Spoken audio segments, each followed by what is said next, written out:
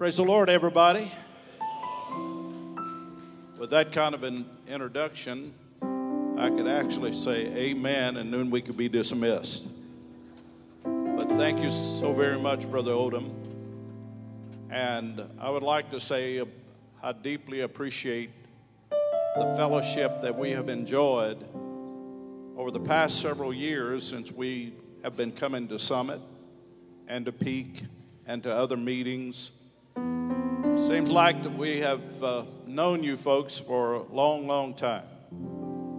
However, because of our recent acquaintance, I don't know all of you by name.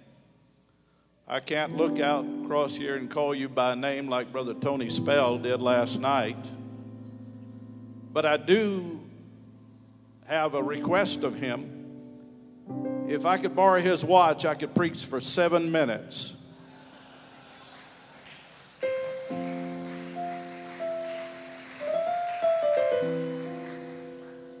But I appreciate the opportunity that I have to fellowship and to come into this gathering.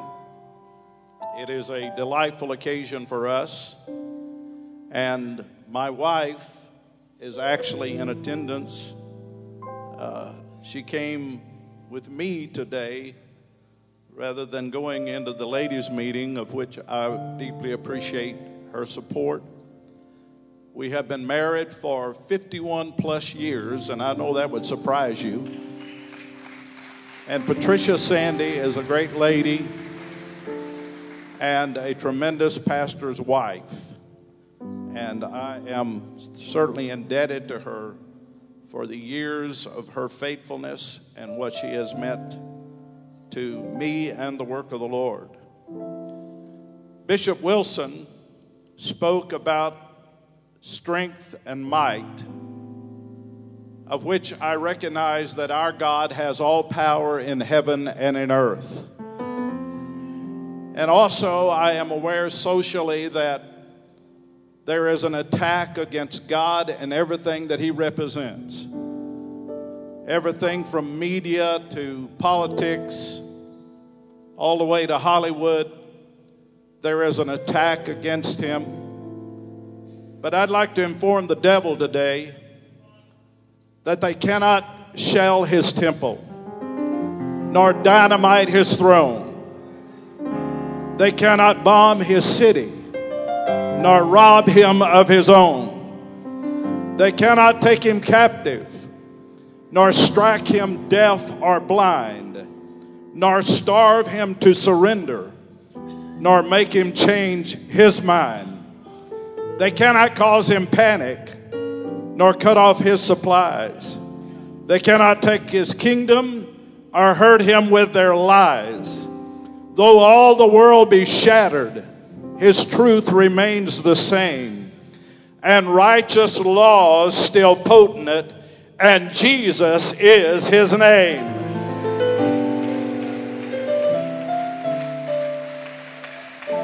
We may feel their golden rod. We know above confusion there always will be God. And I am delighted to stand today to say that God delights in doing impossible things through improbable people to impact exceeding mercy and grace to undeserving recipients, of which I am one.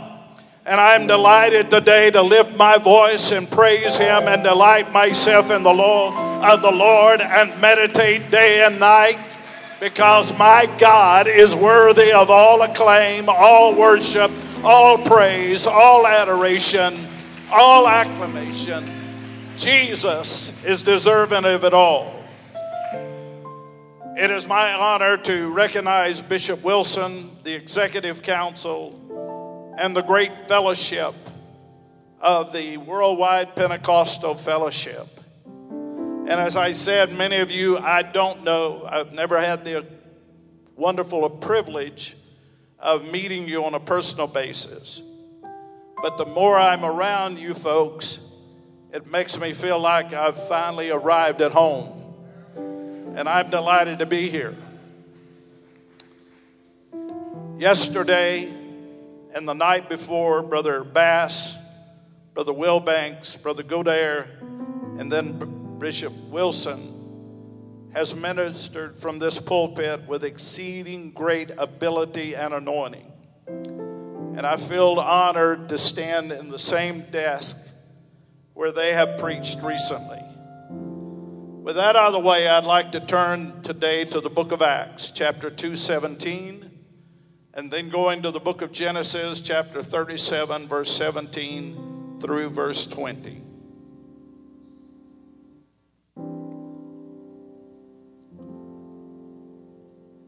In Acts 2:17,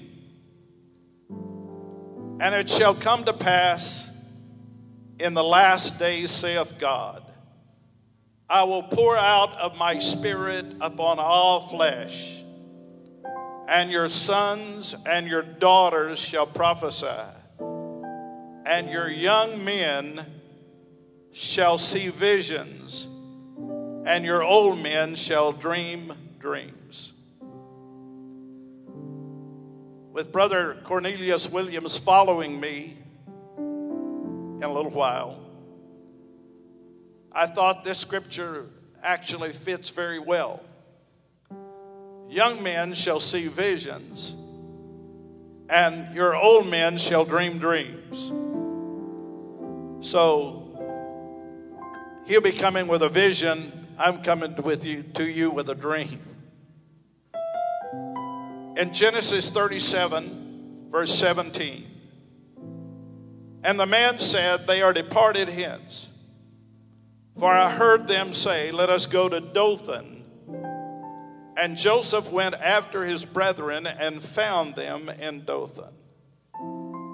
And when they saw him afar off, even before he came near unto them, they conspired against him to slay him. And they said one to another, behold, this dreamer cometh.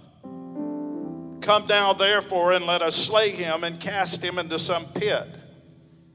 And we will say, some evil beast has devoured him, and we shall see what will become of his dreams. Would you offer thanks unto the Lord with me right now? Our Father, which art in heaven, hallowed be thy name. Thy kingdom come, thy will be done in earth as it is in heaven. And now, Lord, I thank you for this opportunity to represent you. And I pray, dear God, with the anointing of the Lord, that you will help us, dear God, to rightly divide the word of the Lord and lead this congregation in praise and worship before your presence. For we love and appreciate you so very much. And thank you, dear God, for your grace and mercy today. And everybody shout amen. Would you clap your hands to the Lord?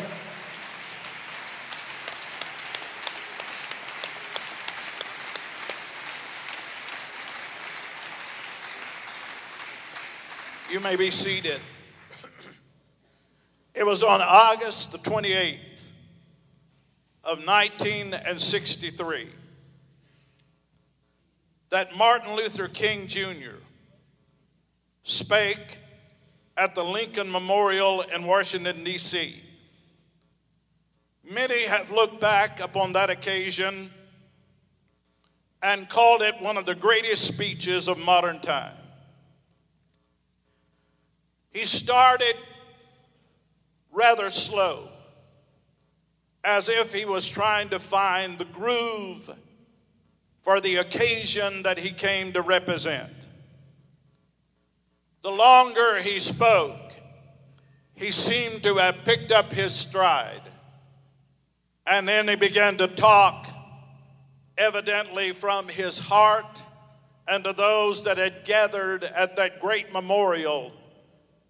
And he began to say, there is something that I must say to my people who stand upon the warm threshold that leads into the palace of justice. Then he said, we cannot walk alone. And as we walk, we must make the pledge that we shall always march ahead. We cannot turn back. Let us not wallow in the valley of despair. And so even though we face the difficulties of today and tomorrow, I still have a dream. It is a dream deeply rooted. I have a dream that one day in the red hills of Georgia, the sons of former slaves and the sons of former slave owners will be able to sit down together at the table of brotherhood. I have a dream that one day the state of Mississippi will be transformed into an oasis of freedom and justice. I have a dream that one day every valley shall be exalted and every hill and mountain shall be made low. The rough places will be made plain and the crooked places will be made straight. And the glory of the Lord shall be revealed, and all flesh shall see it together. He went on to say, I have a dream that one day this nation will rise up and live out the true meaning of its creed. We hold these truths to be self-evident that all men are created equal. I have a dream that my 4 little children will one day live in a nation where they will not be judged by the color of their skin, but by the content of their character. I have a dream today, and let freedom ring. Let it ring from every village, every hamlet, every state, and every city. And then I conclude my remarks from Martin Luther King with this last paragraph. With this faith, we will be able to hew out of the mountain of despair a stone of hope. With this faith, we will be able to transform the jagged discords of our nation into a beautiful sympathy of brotherhood. With this faith, we'll be able to work together, pray together, struggle together, stand up for freedom together, knowing that we will be free one day. I too stand before you today, my brothers, and with the encouragement from you and the assistance of God, I would like to title my message today, I too have a dream. I too have a dream. Brother Bass on Tuesday night said that he had a weird dream.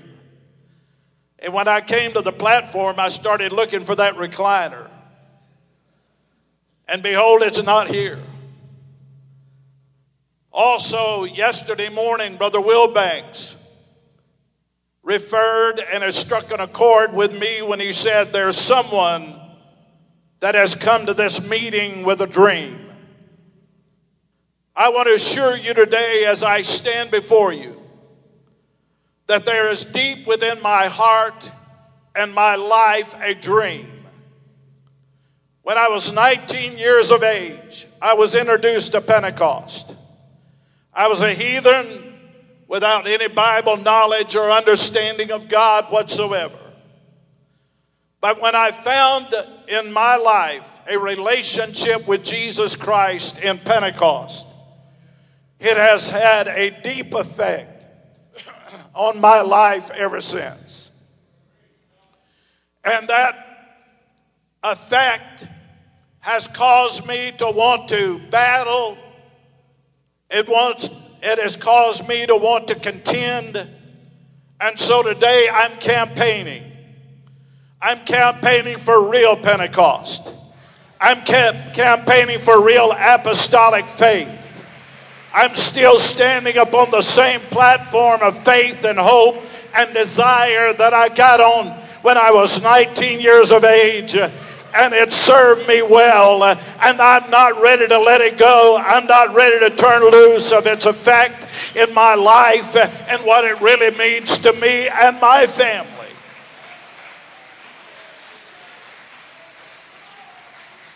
When I look at that word dream, I find that it appears in some 65 times in all periods of Bible history. In the ordinary use of it, Job, or in the book of Job, it is written 7:14, it said, "Then thou scarest me with dreams and terrifies me with visions." He was speaking of ordinary sleep. But the most significant use of that word, however, is a reference to prophetic dreams. For I find both true and false prophets relying upon communication with God by what they call dreams. A classic passage of that word is found in Deuteronomy 13. "If there arise among you a prophet or a dreamer of dreams and gives you a sign or a wonder, and that sign and wonder come to pass, then at that point you understand whether he is standing on truth or living in a falsehood." In the true sense of the word dream in the Bible, it is a means of revelation. It appears in the first biblical occurrence of that noun when it said in Genesis 20:3, "But God came to Abimelech in a dream by night." There are men that have picked up on the essence of what dreams are all about. Dale Burke writes, "When your memories are more exciting than your dreams, you have begun to die." Charles Hedges said, "A dream is not something that you wake up from, but something that wakes you up." Walt Kilstad said, "Great dreams require digging beyond the surface of limitations, our past failures, our easy way out distractions." He said, "Dreams can help us see the invisible, believe the incredible, and achieve the impossible." One significant aspect of dreams is the spiritual importance.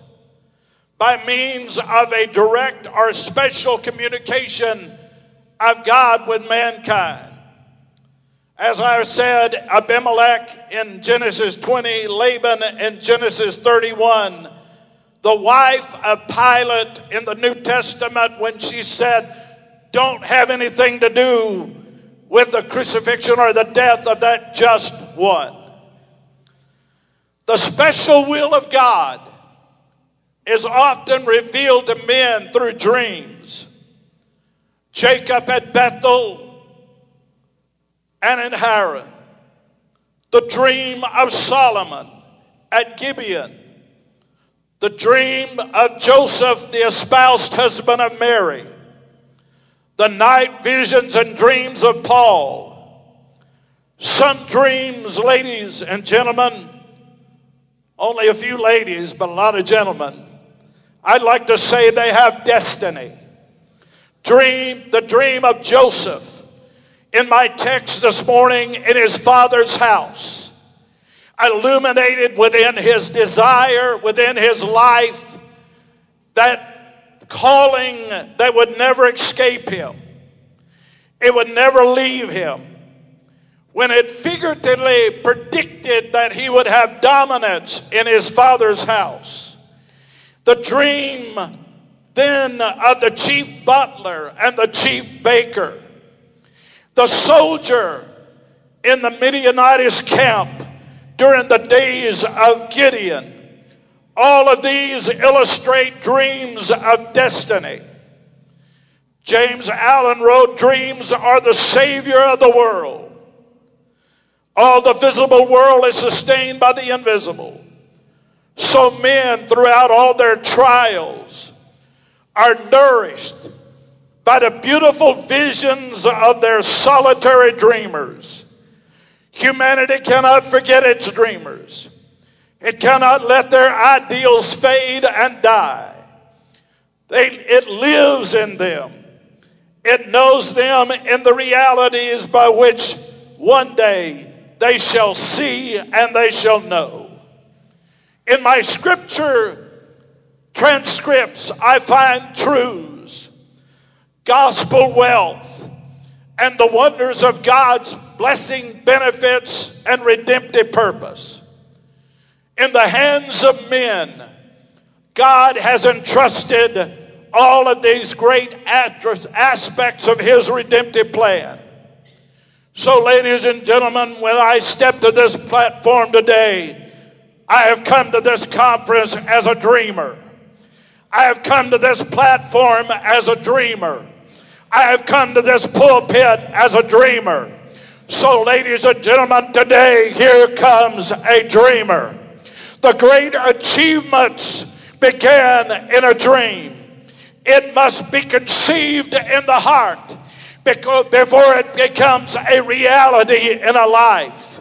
Someone has said the poorest of all men are not those without a cent, but with those that do not have a dream. A life dream is my roadmap. A life dream is giving a purpose to my life. It is the reason I get up in the morning, and it's the reason that I endure whatever I have to face during the day, is because God has given me a dream for the apostolic work, for the kingdom of Almighty God. And I come today to do my very best to relate to you that I have a dream. I have a dream for Pentecost and for apostolic ministry. In Joel 2:28, we find the outpouring of the Holy Ghost would come with dreams, visions, leadership, and direction. A life dream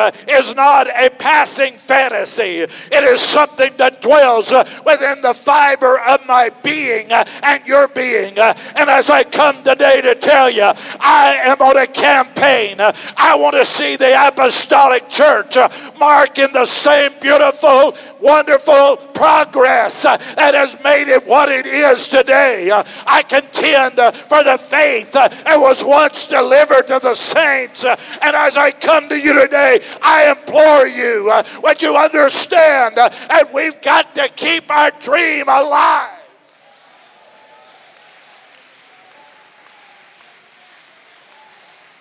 Our dreams are accompanied by destiny. Dreams are the anchor of our soul, where within the storms of isolation or rejection, we are not going to give up and throw in the towel. A light dream is not something nice to experience. It is something that is essential for survival. God's light dreams is not games that we play with in the imagination, but it's the building blocks of our future and what this church is going to be for our children and our grandchildren. I say today, I have a dream. Also, I have a dream for the Pentecostal movement.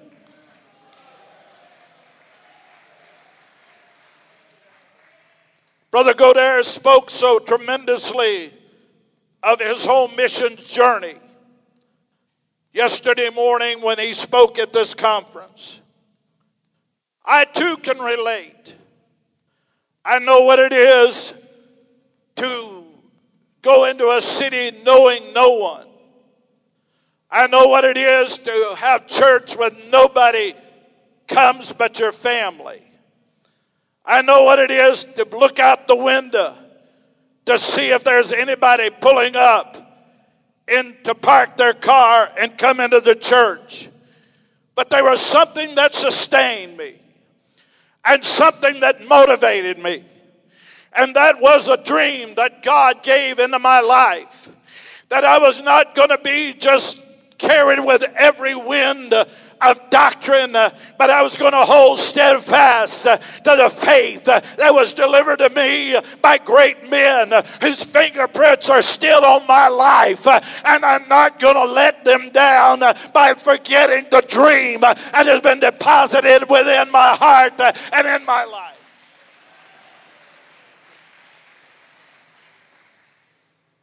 And I learned one thing, that dreams may not come to fruition very quickly.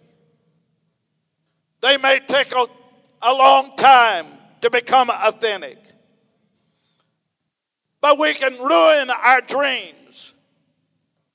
And if you're a home mission pastor sitting in this congregation today, let me say to you, don't ruin your destiny by becoming impatient with the pace of God.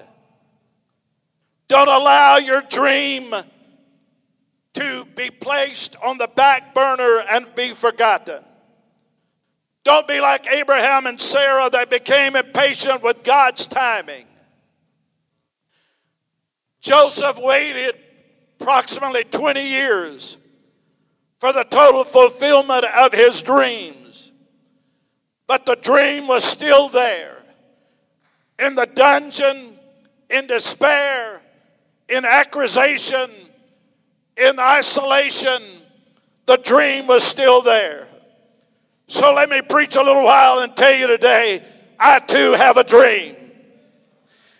I too have a dream that one day the Pentecostal churches across America and around the world will rise up and live out the true meaning of the Bible creed that says, "Ye shall receive power.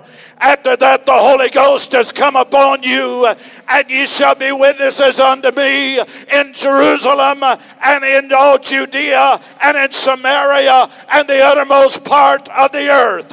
Let that message ring within our fiber, within our being. Let it ring from every village, every hamlet, every city, every community, every household. Let it ring with a type of ringing clarity that was in the very beginning of the apostolic church. I too have a dream that all Pentecostal churches across America will rise up and live out the true meaning of the Bible commitment. Go ye into all the world and preach the gospel to every creature. He that believeth and is baptized shall be saved, but he that believeth not shall be damned. I have a dream that all Pentecostal churches will rise up and live out the true meaning of the Bible assurance that there is one body, one Spirit, even as you're called in one hope of your calling, one Lord, one faith, one baptism, one God and Father of all, who is above all and through all and in you all. I have a dream that all Pentecostal churches around the world will rise up and live out the true meaning of the Bible conviction that says, "I beseech you therefore, brethren, by the mercies of God, that you present your bodies as a living sacrifice, holy and acceptable unto God, which is your reasonable service, and be not conformed to this world, but be ye transformed by the renewing of your mind." Hallelujah. That you may prove what is that good and acceptable and perfect will of God. Oh, I have a dream that all Pentecostal churches would rise up and live out the true meaning of Bible doctrine. Follow peace with all men and holiness, without which no man shall see the Lord. I have a dream that one day the all apostolic Pentecostal churches will rise up and live out the true meaning of what it really means to have Bible faith. Therefore, seeing we are compassed about with so great a cloud of witnesses, let us lay aside every weight and the sin which doeth so easily beset us, and let us run with patience the race that is set before us. Are you hearing me this morning? I too have a dream.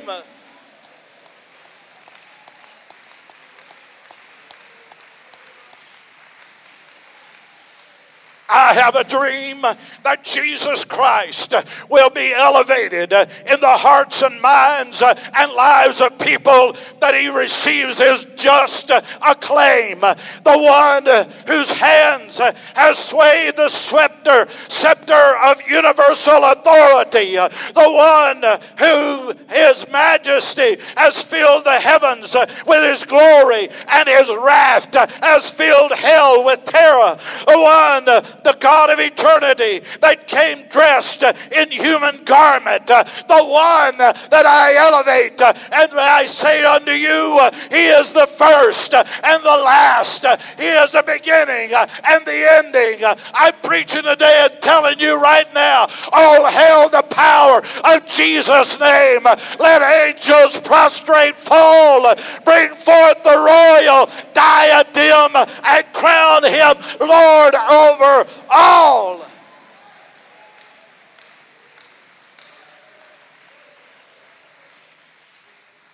You know something? I have a dream that the crooked paths of this world will be made straight. That means that I would like to live in a country where Supreme Court justices and elected officials could pass a simple biology test.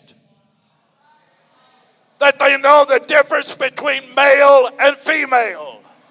That they are not mystified as to who marries who and when they do it. I'm preaching today and telling you right now, I want the crooked paths to be made straight. And I have a dream for America, that there would be an awakening, that there would be some statesmen, that there would be some prayer warriors, there would be some people that would be committed to see this nation survive the onslaught of ungodliness and wickedness that is going on in our world.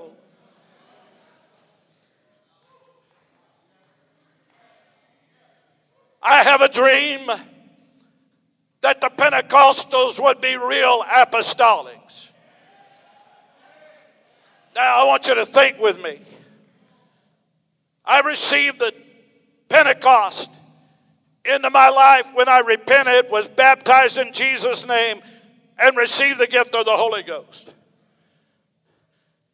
But I'm telling you right now, just receiving that message, that wonderful truth, is not the stopping place. For I read a little bit later, and they continued steadfastly in the apostles' doctrine. Amen. Not all Pentecostals are apostolic. Amen. I've seen some people that I've met in visiting and going around from place to place, city to city. They say, what faith are you? I'm Pentecostal. I am too. Well, I could have never guessed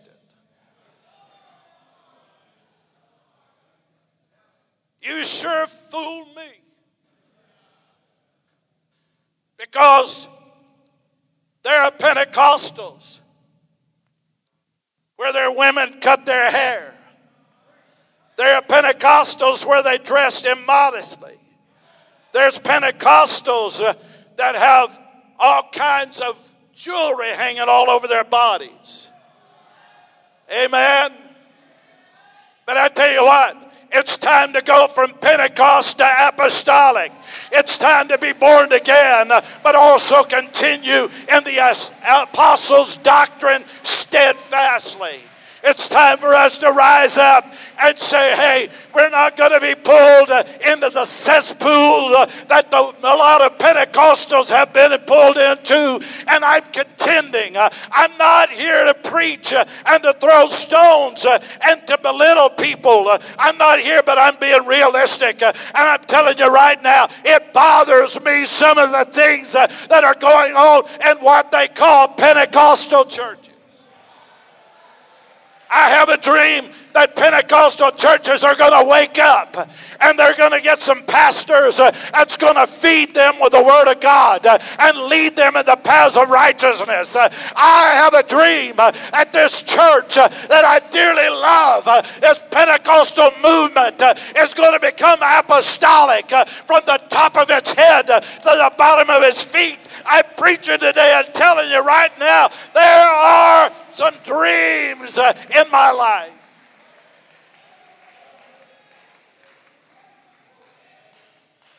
And I might as well say it.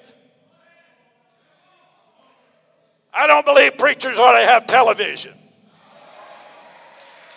Matter of fact, I don't even believe saints are to have television.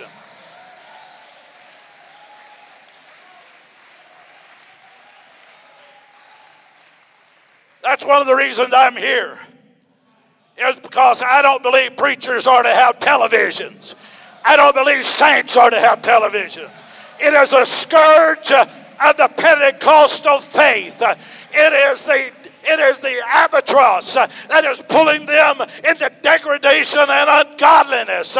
I'm here to preach today and tell you, I'm not ashamed to be an apostolic, Jesus name, Holy Ghost preacher, and telling you I'm asking for the old paths. I'm asking for the good way.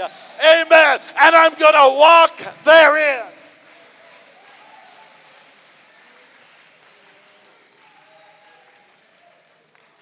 And you know something? I thought if we could somehow persuade Michael and Gabriel to get them a huge basket and to start from one coast to the other coast, from one border to the other border, and go into Pentecostal churches and collect all the jewelry out of that church.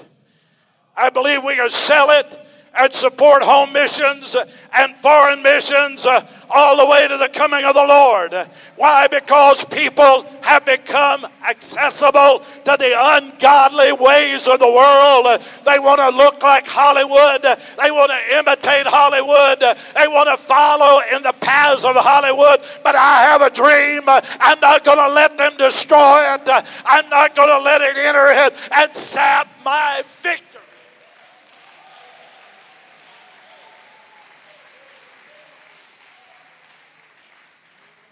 Praise God, 7 minutes.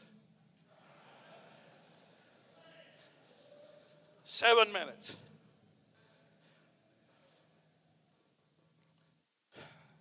Since I'm already out on thin ice, I might as well say I'm a Jesus fan. I'm not a Gator fan.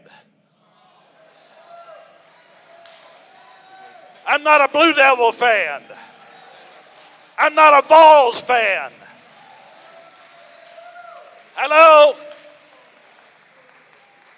I'm not a Tiger fan. I'm not a Rebel fan. I'm not a Bulldog fan. And we might as well say it. It's not the crimson tide, it's the crimson flow that came from Calvary that makes all the difference in our world.